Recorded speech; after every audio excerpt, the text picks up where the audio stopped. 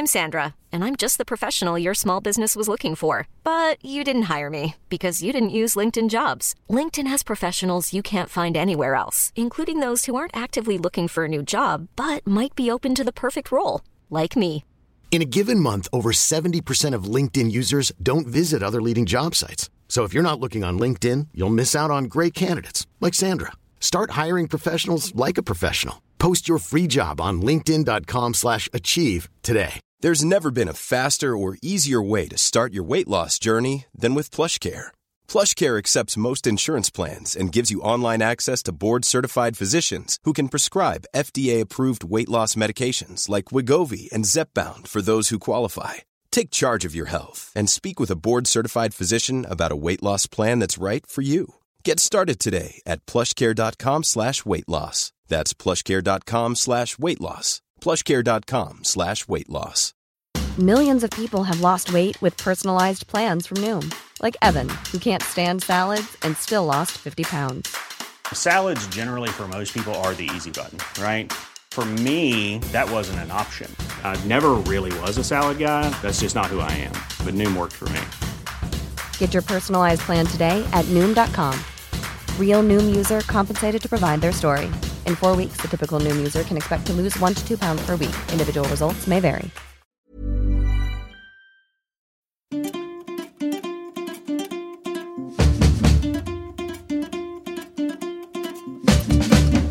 Hej och välkomna till Ronden, avsnitt 5. Kul. Anders? Ja, hej Christian. Anders Ternhag här, infektionsläkare. Och så Totte Stubb, AT-läkare. Totte, du åkte in från landet bara för det här. Ja. Var ligger landet? Det ligger i Sörmland. Och, så du är mitt i semestern. Anders, är du mitt i semestern? Ja, det är jag. Jag kom hem från Gotland igår och nu är vi hemma en vecka.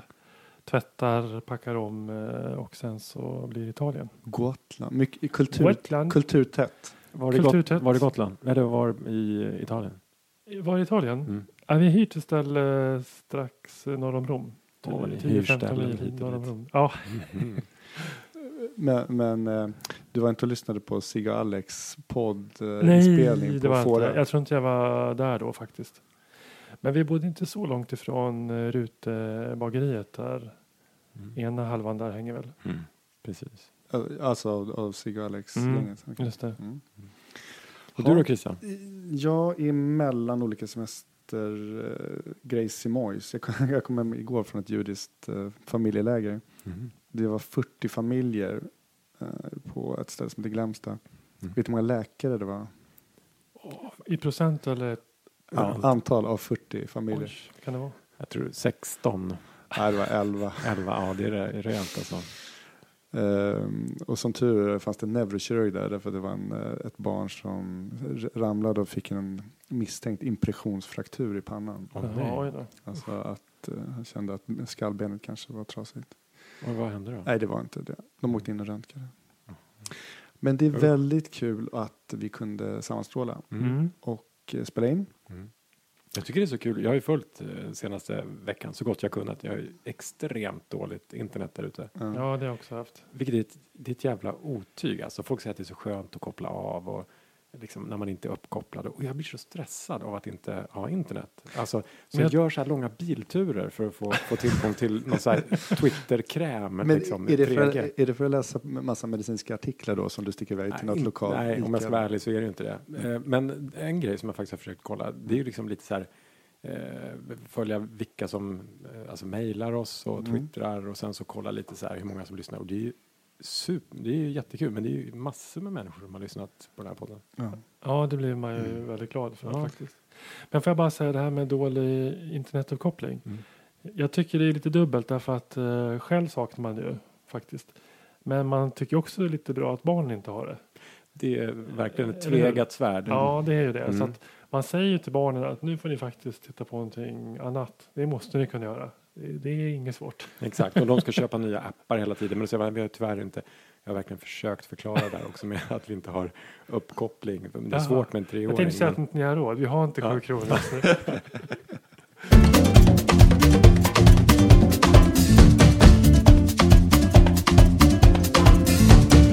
Totte, jag tänkte på en sak. Du gillar att flyga. Ja, jag är lite flygrädd måste jag säga. Men du flyger med familjen? Så. Ja. Men du tänkte att du är på väg till Thailand med barnen. Du sätter dig där i flygplanet. Vad får jag dricka? De måste taxa ut först. Okej. Men i alla fall, du sätter dig där i flygplanet. Någon stor jumbojet och du är på väg. Och du slappnar av, du litar på flygpersonalen och att kaptenen ska ta dig från A till Ö. När de taxar ut, då ställer jag mig inte upp och försöker hjälpa piloten att backa ut genom att peka åt olika håll. Och... Men tänk dig att det du inte vet den här flighten, det är att den här kaptenen som nu sätter sig bakom spakarna har haft ett pass hela dagen, har kört 12 timmar och nu blev uppringd och fick ta ett extra pass. Han är förkyld. Han har inte tagit flygcertifikatet för han har 1 år kvar på sin flygskola. Och dessutom finns det ingen vad heter det, co-pilot.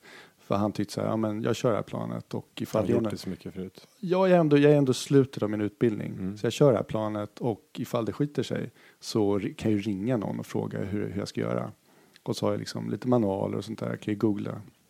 Han sätter sig och kör ut. Det scenariot låter ju bara bisarrt. Jag tror jag skulle göra allt jag kunde i alla fall för att ta mig ur det här planet. Men saken är den att du vet inte om det. Du sitter där i flygplan. Men det jag menar är att det är bisarrt. Det händer inte. Därför vi vet alla att det är tusentals flygtimmar den här piloterna har för att få sätta sig bakom rattarna. Spakarna. Och visst är man alltid 2? Man är alltid 2. Det finns. Därför att men det jag tänker på eftersom vi är läkare och i medicinsk podd att det där scenariot är egentligen en verklighet för oss läkare. Det vill säga att man har jobbat, man får förfrågan om ett extra pass, man går och jobbar på akuten.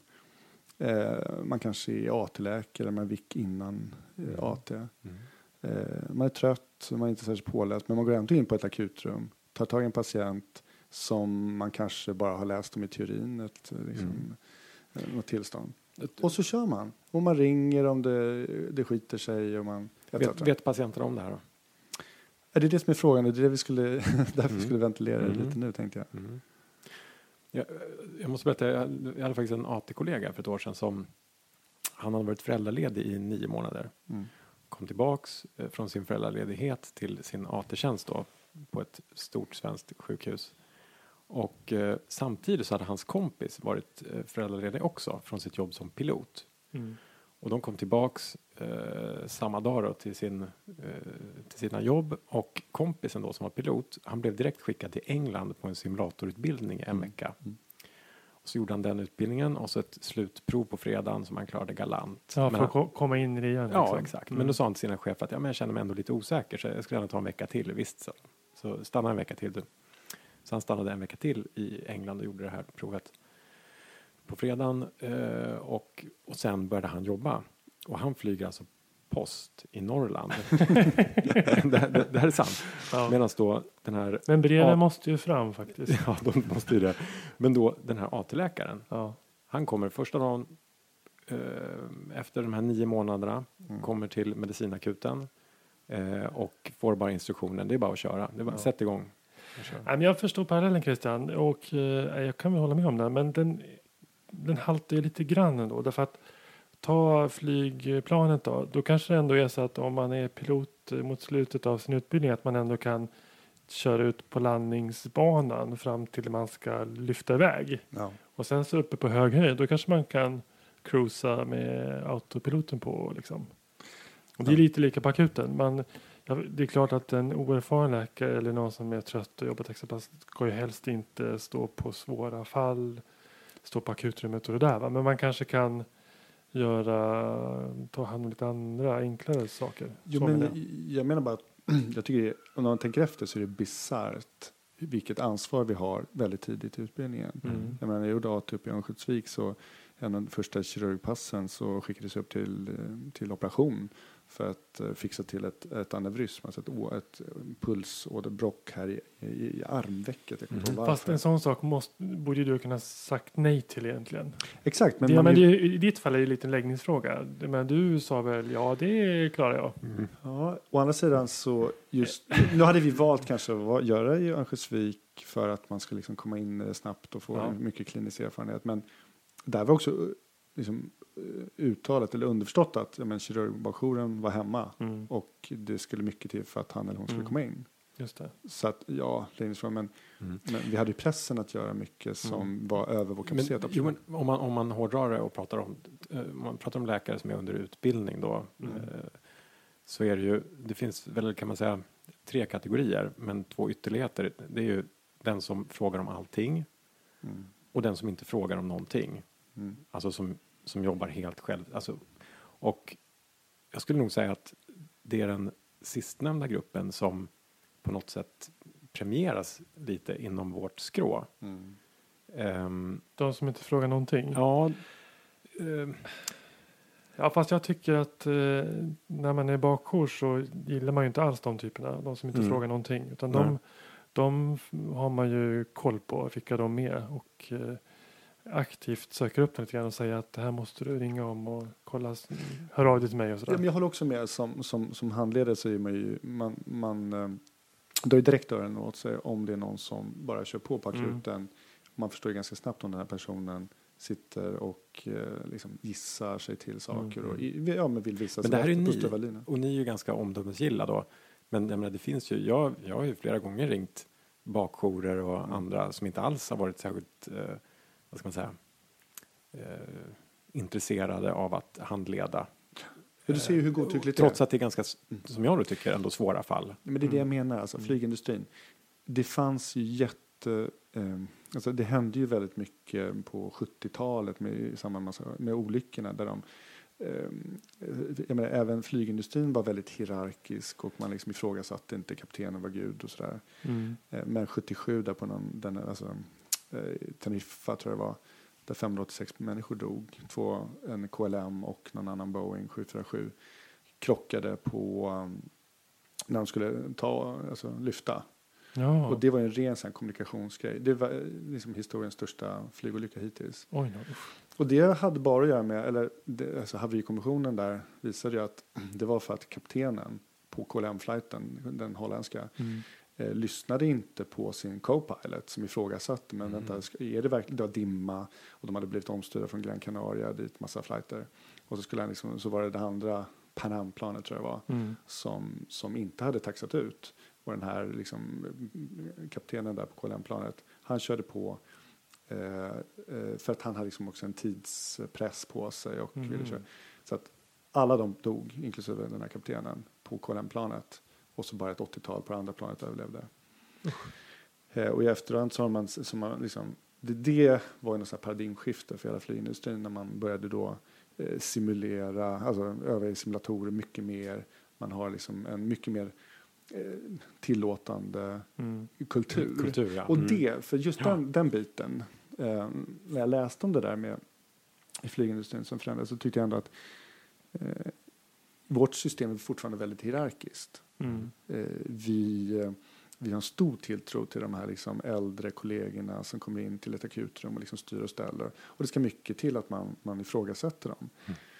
Det är också en läggningsfråga som du sa, från båda håll. Jo, och som du Christian, du satte ju upp såna här lappar när du var, det var rätt kul faktiskt. Christian var, jag måste förklara för Anders här som inte var på samma avdelning, men Christian satte upp lappar på väggarna, tapetserade hela akutvårdsavdelningen med lappar där det stod "Your fault as underläkare is my failure as överläkare." Från Gladiator. Ja, du från Gladiator. Och det är något schysst i det där, för det är ju verkligen en viktig kulturgrej så. Men sen, jag tänker på det här med säkerhet och med, alltså flyget de har ju massor med rutiner som de alltid går igenom inför varje sån där. Och vi har inte så mycket sånt. Nej. Vilket ju öppnar lite ändå för liksom mänskliga faktorn. Så att Nej, säga. men Och det är oavsett om man är under utbildning eller om man är erfaren. Ja, men det tror jag på också. De här checklistorna flyget har. Men det tror jag kommer mer och mer inom sjukvården. Jo, men det är så här, eller hur? För triageringssystemet till exempel. Exakt. De är ju sådana att man ska göra samma Vad är triagering, Christian?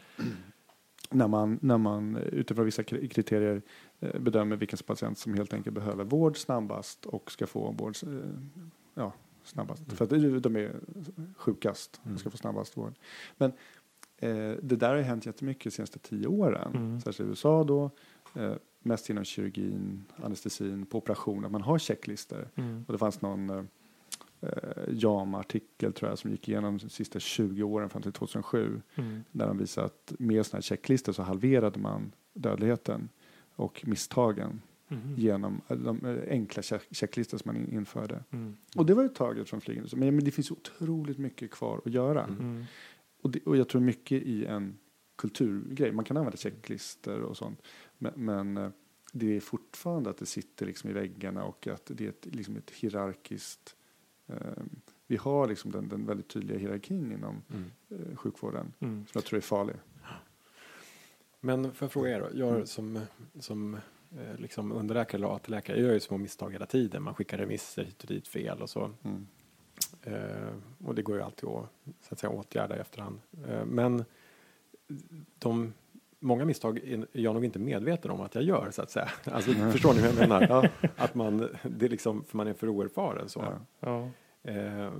Men ni har jobbat en jäkla massa år i branschen. Har inte ni liksom gjort några misstag som ni törs prata om? Självklart. Det är lustigt att säga just för AT-läkare, för att jag tycker att nu tror jag att du är väldigt noggrant åt det. Jag tror det är supernoggrant åt det, måste jag säga. Men på något sätt så är man ju inte ens medveten om felen man gör som AT-läkare, just för man inte har kunskapen och erfarenheten. Utan det börjar man inse lite sådär vagt efterhand. Oj, vad gjorde jag egentligen? Vad höll jag på med där? Men du frågade om vi har några misstag. Kan inte bjuda en AT-läkare på något saftigt? Jag kan bjuda på ett, så får ni gissa diagnosen vad det var. Okay. Då just när jag var AT-läkare, det var en ung patient som kom in. Som hade hittats. Det var egentligen 2 fall som jag kan ta. Det var en patient som hade hittats på en restaurang.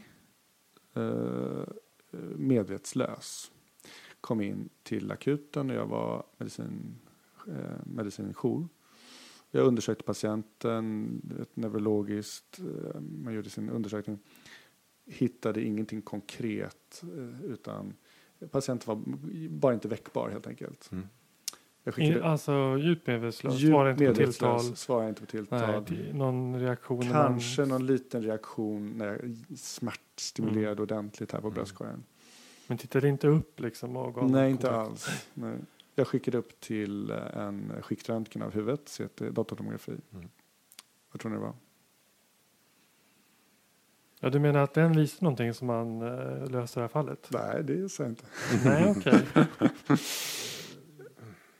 För en ung patient, medvetslös, vi får inte någon mer data än så. Det hittas på en restaurang bara? Hittat på en restaurang.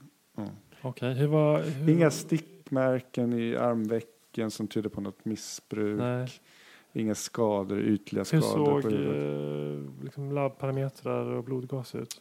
De kom när jag hade skickat upp patienten till skiktröntgen. Okej. Då tror jag att röntgen var normal. Ja, jag tror också det. Ja, det stämmer. Det var en undersköterska som ställde diagnosen, kan jag säga. Alltså. Ja. Okej. Men det var inte någon socker? Jo. Ja, det hade det. Okay. Ja. Det var ett blodsocker på 1,0. Oj. Det var en diabetiker. Just hur ivrig man är som AT-läkare. Skicka upp på röntgen, för att det här är ju en hjärnblödning såklart. Och liksom i iven där togs inte något blodglukos riktigt. Nej. Och du kollade inte elektrolyter så fort. Nej. Salter, elektrolyter, salter. Ja, just det. Ja, det var väl ett klassiskt. Ja. Det gick bra för patienten. Det gick bra. Fick socker.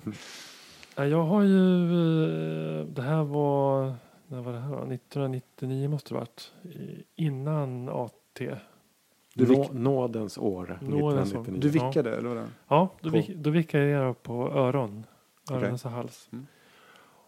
Och då var man ju väldigt fokuserad på just öron, näsa, hals då. Och jag bra i och för sig. Ja, det var bra. Men det betyder ju att jag hade liksom fullt sjå med att hålla reda på just öron, näsa, halssjukdomarna. Det kan vara ganska bra att veta i det här fallet. Därför att då var det på akuten. Det var en äldre man som kom in och hans döttrar, eller om det var så, var med. Och de beskrev liksom att han hade hostat mycket och det kom slem och han blev tröttare och mådde inte bra och sådär. Och då skulle jag ta hand om det här. Ja. Jag bara tänkte, vill du redan nu? Hiring for your small business? If you're not looking for professionals on LinkedIn, you're looking in the wrong place. That's like looking for your car keys in a fish tank. LinkedIn helps you hire professionals you can't find anywhere else, even those who aren't actively searching for a new job but might be open to the perfect role. In a given month, over 70% of LinkedIn users don't even visit other leading job sites. So start looking in the right place. With LinkedIn, you can hire professionals like a professional. Post your free job on linkedin.com/achieve today. Hold up. What was that? Boring. No flavor. That was as bad as those leftovers you ate all week. Keke Palmer here. And it's time to say hello to something fresh and guilt-free. Hello Fresh. Jazz up dinner with pecan-crusted chicken or garlic butter shrimp scampi. Now that's music to my mouth. Hello Fresh. Let's get this dinner party started. Discover all the delicious possibilities at hellofresh.com. Millions of people have lost weight with personalized plans from Noom. Like Evan, who can't stand salads and still lost 50 pounds. Salads generally for most people are the easy button, right? For me, that wasn't an option. I never really was a salad guy. That's just not who I am. But Noom worked for me. Get your personalized plan today at Noom.com. Real Noom user compensated to provide their story. In 4 weeks, the typical Noom user can expect to lose 1 to 2 pounds per week. Individual results may vary. Man ju kolla halsen. Men du tar 5-poängsnivån. Ja. Nej, men jag på öron där, då kan man ju använda sådana här fiberskåp. Att man har som en optik. En sån böj, flexibel, tunn, ser ut som ett tunt gastroskop. Så kan man titta in i näsan och sen så kan man vinkla ner den och kolla ner mot svalget. Och det gjorde jag på honom. För jag uppfattade ändå som att det var där det sjuka var på något vis. Hade du fått någon genomgång av det här? Eller stod du där och övade? Nej, men det kunde jag. Okay. Det var faktiskt inte så svårt. Så att jag fiberskoperade honom medan han satt i någon rullstol och hostade och mådde inget bra. Och då såg jag liksom att från luftstrupen där uppe för stämbanden kom massor med slem. Ja. Idag tror jag skulle beskriva det som skum. Okay. Men det kom massor med vitt slem hela tiden. Och det verkar som att han liksom inte kunde. Man har ju väldiga reflexer alltså kring stämbanden annars. Så att man hostar bort allting som finns där. Men här bara kom det mer och han liksom det rann ner igen och han hostade till och ner och sådär va. Så jag fattar inte vad det här var riktigt. Jag tyckte det var jättekonstigt. Så att, han blev blåare och blåare. Nej, vet jag inte. Jag tittade bara i mitt lilla skåp där. Men jag ringde bakjouren i alla fall och beskrev det här fyndet. Och jag minns att min bakjour tyckte också det var svårt det här. Och han sa någonting om att det kanske är någon form av pares då. Alltså förlamning till följd av någon stroke och sådär. Då tyckte han i alla fall så här, men prata med medicinjouren också på akuten och kolla vad den personen tycker. Och då hämtade jag medicinjouren och bad dem att hjälpa till då. Och då sa han ganska snabbt så här högt liksom över alla andra att kan vi få hit EKG-apparaten? Det ser ut som att det är lungödem här inne. Gud, vad jobbigt. Så att det var ju då liksom primära orsaken var liksom ett hjärta som sviktade inte. Hjärtinfarkt eller något, hjärtsvikt och så vatten i lungorna. Men hur kändes det då? Att bara bli tagen med, kändes det som att du blev tagen med liksom byxorna? Ja, verkligen. Och det kändes ju inte alls bra såklart. Men först tänkte jag så här, jaha, det är så där ett lungödem ser ut. Alltså. Fascinationen. Men sen så eager to learn. Ja, men bara en 10:e sekund senare så kom ju hela skammen och liksom känslan av att det här var ju inte bra, så här ska man inte göra och sådär.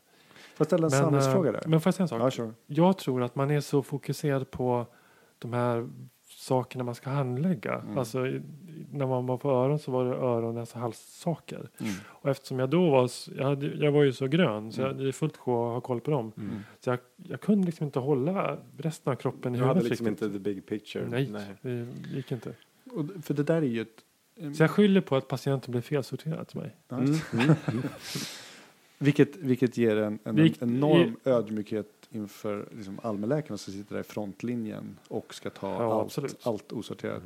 För det där är liksom det är ett nutida problem att särskilt då i storstäderna när allting är så subspecialiserat. Vi är så indelade på till exempel akuten på Stockholms sjukhus där vi jobbar. Att beroende på vart man hamnar liksom i den här första triageringen, alltså vart man sorteras utifrån det patienten berättar lite kort, så kan det ju gå liksom hipp som happ. Det kan ju gå fel. Vad heter det när jag träffar patienter och ska försöka lista ut för diagnos? Jag brukar ha liksom flera parallella listor i huvudet. Jag vet inte hur ni gör. Men, så dels tänker jag på vad jag tror det faktiskt är. Och så genererar ju det någon sorts utredningsalgoritm. Liksom. Men sen tänker jag lite grann på vad jag inte skulle vilja missa också. Just det. Eller hur? Farliga saker. Ja. Ja. Och sen har jag också en egen liten privatlista som jag ibland tänker på. Saker du vill att det ska vara. Ja. Syndrom och svåra saker. Saker jag någon gång tycker vore kul att få diagnostisera. En zebradiagnos. Ja. Men den får man ha, tycker jag, ganska långt bak. Den blir väldigt konstigt om den är för framträdande hos om det primära drivande. Nej, det blir väldigt svårt att hantera. Ja. Men hur löser man det här då? Alltså för läkarnas del, om man går tillbaka till piloterna. Vi började där. Vad är tricket liksom? Men jag tror att dels så ska man fortsätta där man håller på. Mer checklister, mer övningar innan man faktiskt jobbar liksom på akuten. Och sen egentligen, det blir detalj, men jag tycker att egentligen ska det vara färre och väldigt duktiga personer som är i frontlinjen. Som just gör med triageringarna, akutläkeri till exempel, som är mycket större i liksom anglosaxiska länder. Som inte har landat i Sverige, där några få är beredda att ta hand om patienten på akuten. Jag pratar väldigt mycket akuten, så jag är glad för det är min erfarenhet. Så att våra patienter kan lugnt sjunka ner i business class med ett glas champagne i handen. Bra.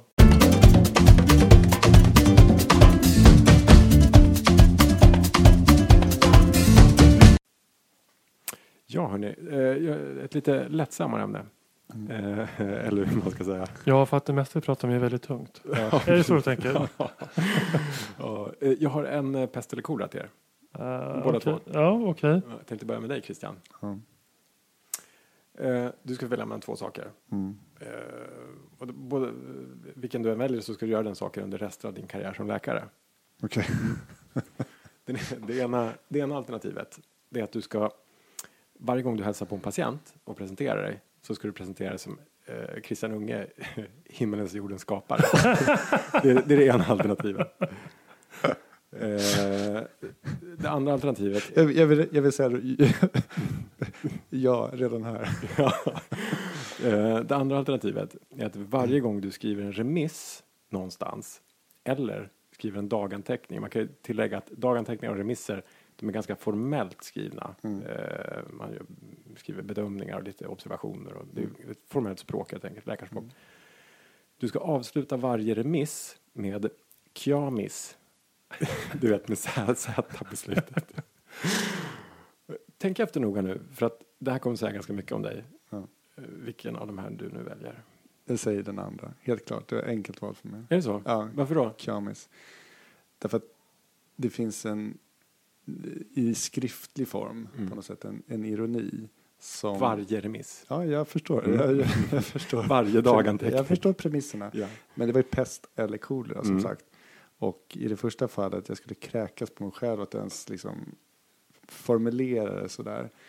För det handlar lite om så här, vill man göra sig till åtlöje för resten av sin karriär inför patienterna eller inför kollegorna? Men det är det jag menar, att jag har inget problem att göra det på pappret, även om det då är mer bestående, för det är ingen som spelar in att jag det är ingen som tar videoinspelning på den första. Vi kommer inte märka det, du kommer bara mumla himlens jordens skapare. Ja. Vi kommer inte se det. Ja. Nej, men, och patienterna kommer undra. Med 2 aspekter, dels att det första himlens jordens skapare är ju någonting religiöst anspelat. Kjamis är liksom min dotter som skriver. Så det är liksom en neutral grej.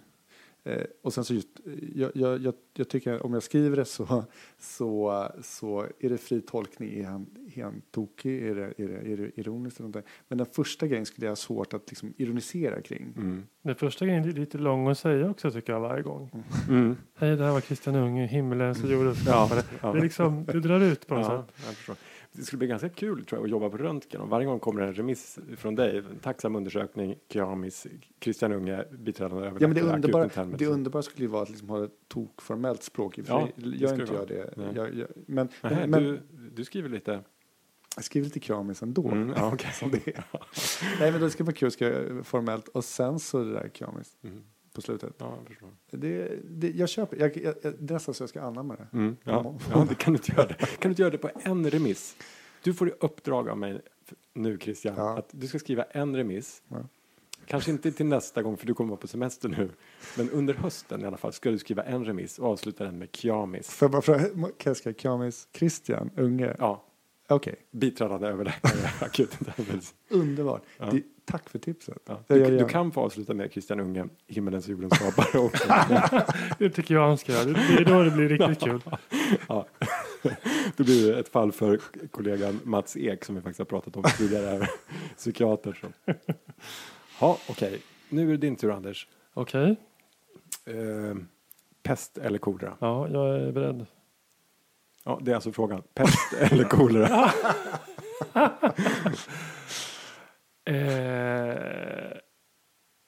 Jag tar kolera, tror jag. Varför då? Nej, men alltså att få kolera i Sverige, det tror jag inte är så besvärligt ändå. Det är ju en akut tarminfektion, men här kan man ju liksom ersätta tarmförlusterna och man kan ju ge antibiotika och man kan ha koll på njurfunktion och sådär. Så att skulle jag vara här hemma i Sverige tar jag kolera. Okej. Pesten, den är fortfarande ganska allvarlig, va? Nej, men pest, det är ju en sjukdom där gnagare är värddjur för den här bakterien, Yersinia pestis. Och sen så sprids den via loppor som plockar upp den på den här gnagaren och sen biter människan. Och då blir man infekterad av bakterien och man får då kanske en infektion lokalt. Alltså det finns ju ingen i Sverige som sett det här i princip. Den är utrotad sedan över 100 år i Sverige. Mer säkert. Men i alla fall, bakterien tar då sig in via ett sår då, eller vad man ska säga, där loppan biter. Och sen sprids det via blodbanan till lymfkörtlar och också till lunga är det väl. Så man kan få liksom en lunginfektion. Så att, och då, jag menar, det är ju en sjukdom man blir supersjuk i såklart. Och kan dö. Men är man vaken på diagnosen och tar odlingar så finns det ju antibiotika som funkar. Som funkar då också. Okej, följdfråga då. När du då får, för nu får du ju kolera då. Ja, just det. Ja. Önskar du då när du kommer till sjukhuset att du får träffa himmelens och jordens skapare? Eller Kramis. Ja, jag skulle gärna bli omhändertagen av Christian. Absolut, det skulle jag. Jag skulle få gå före kön i alla fall. Ja, men det är jättesnällt. Tack. Mamma, lita på mig. Pappa, lita på mig. Jag såg en väldigt bra journalanteckning här om veckan. Det stod så här. Jag var på en kirurgavdelning och då hade den inskrivande läkaren skrivit i inskrivningsanteckningar så här: i morfin och stesolidrus lyckas jag till slut reponera brocket. Och om man lyssnar på det här och inte är läkare så kan man bara förklara att ett brock är liksom ett litet hål i bukväggen som där tarm har kommit ut och man då, när de kommer in på akuten, då trycker man ner det här brocket, man reponerar. Och då är det naturligtvis patienten som får morfin och stesolid om det behövs. Men i det här fallet så vet jag dessutom att den här läkaren, han är absolut ingen narkotikamissbrukare. Men jag såg framför mig honom, ni vet, vinglar runt på akuten och går fram till den här patienten, står och jobba och hög som ett hus. I alla fall, när jag såg den här anteckningen så kände jag att det var någonting som saknades i vårt journalsystem. En stor brist. Vad var det jag saknade då? Vet ni det? Nej. Like-knappen. Alltså, förstår ni hur många likes den här inskrivningsanteckningen hade fått? Ja. Och kommentarer. Ja. Tänk alla de kommentarer som aldrig skrevs. Ja, just det. Och det hade ju varit både... Alltså, du menar att man som annan vårdpersonal, när man läser den, då bara likar man eller man skriver en kommentar. Det där var kul. Det skulle kunna vara liksom på intranätet, något som aldrig liksom lämnar husets väggar. Exakt. Ja. Ett socialt skal risken som ligger på vårt usla journalsystem. Ja, jag fattar. Ja. Risken är då att man börjar försöka få likes. Ja, just det. Ja, det är sant. Likes-jagande. Så många syftningsfel som möjligt i en och samma mening. Ja, men det är sant. Så att det gör väl att det kommer aldrig bli... Nej, men det är möjligt. Men för det skulle vara kul om man kunde... Jag tycker självklart att man borde kunna likea och kommentera daganteckningar. Liksom. Och, alltså... Vet du vad jag skulle likat nu när du säger det där? Nej. Jag läste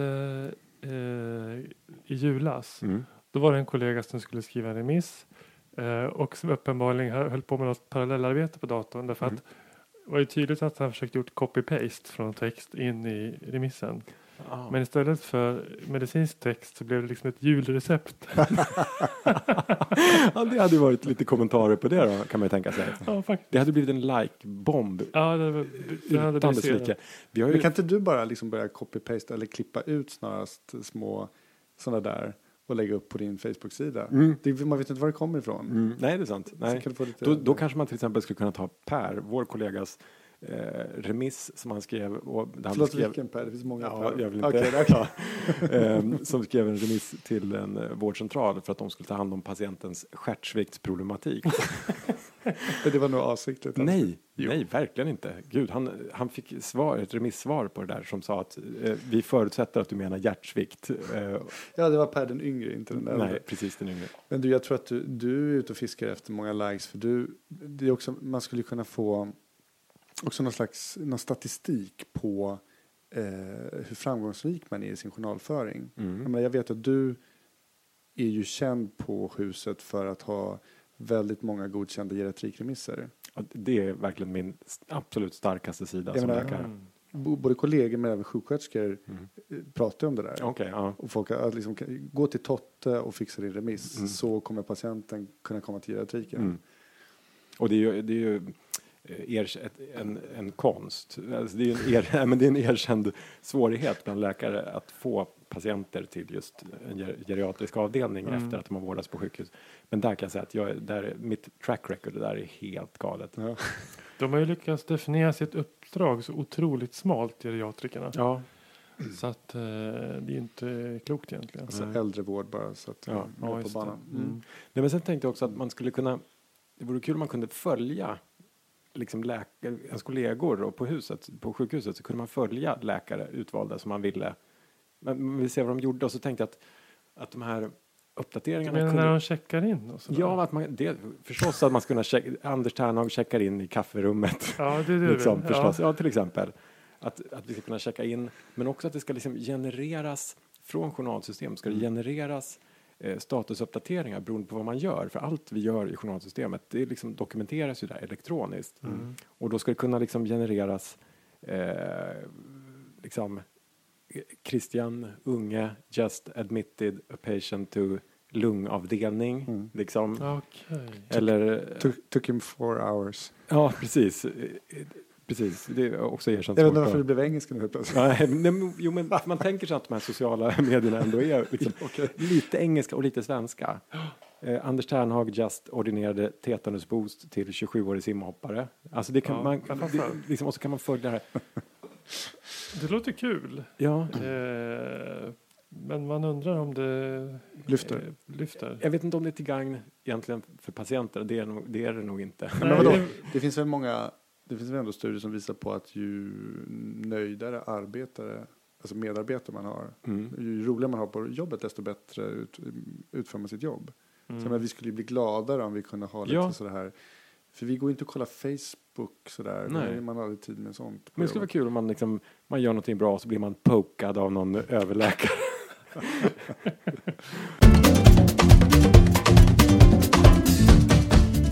Ja, det var allt för den här gången från Ronden Podcast. Men vi får väl som vanligt uppmana lyssnarna att höra av sig. Vart kan man höra av sig? Ja, antingen så kan man mejla till rondenpodcast@gmail.com eller så kan man följa oss på Twitter där vi heter @rondenpodcast. Och sen så finns det en högst inaktiv Facebookgrupp också med vårt namn. Måste man vara liksom kompis med Totte då eller Anders för att få vara med på den gruppen? Eller? Nej, jag tror att den är öppen. Alltså Facebook har inte riktigt varit våran starkaste. Nej. Men Twitter, där lever vi. Okej, men vi ses om 2 veckor igen. Ses om 2 veckor, ut i sommarnatten. Ja, det blir jättehärligt tycker jag. Bra. Ha det bra. Okej. Hej med er. Morsning. Jag går min väg, följer ingens fotspår. Jag går min väg, följer ingens fotspår. Jag går min väg, följer ingens fotspår.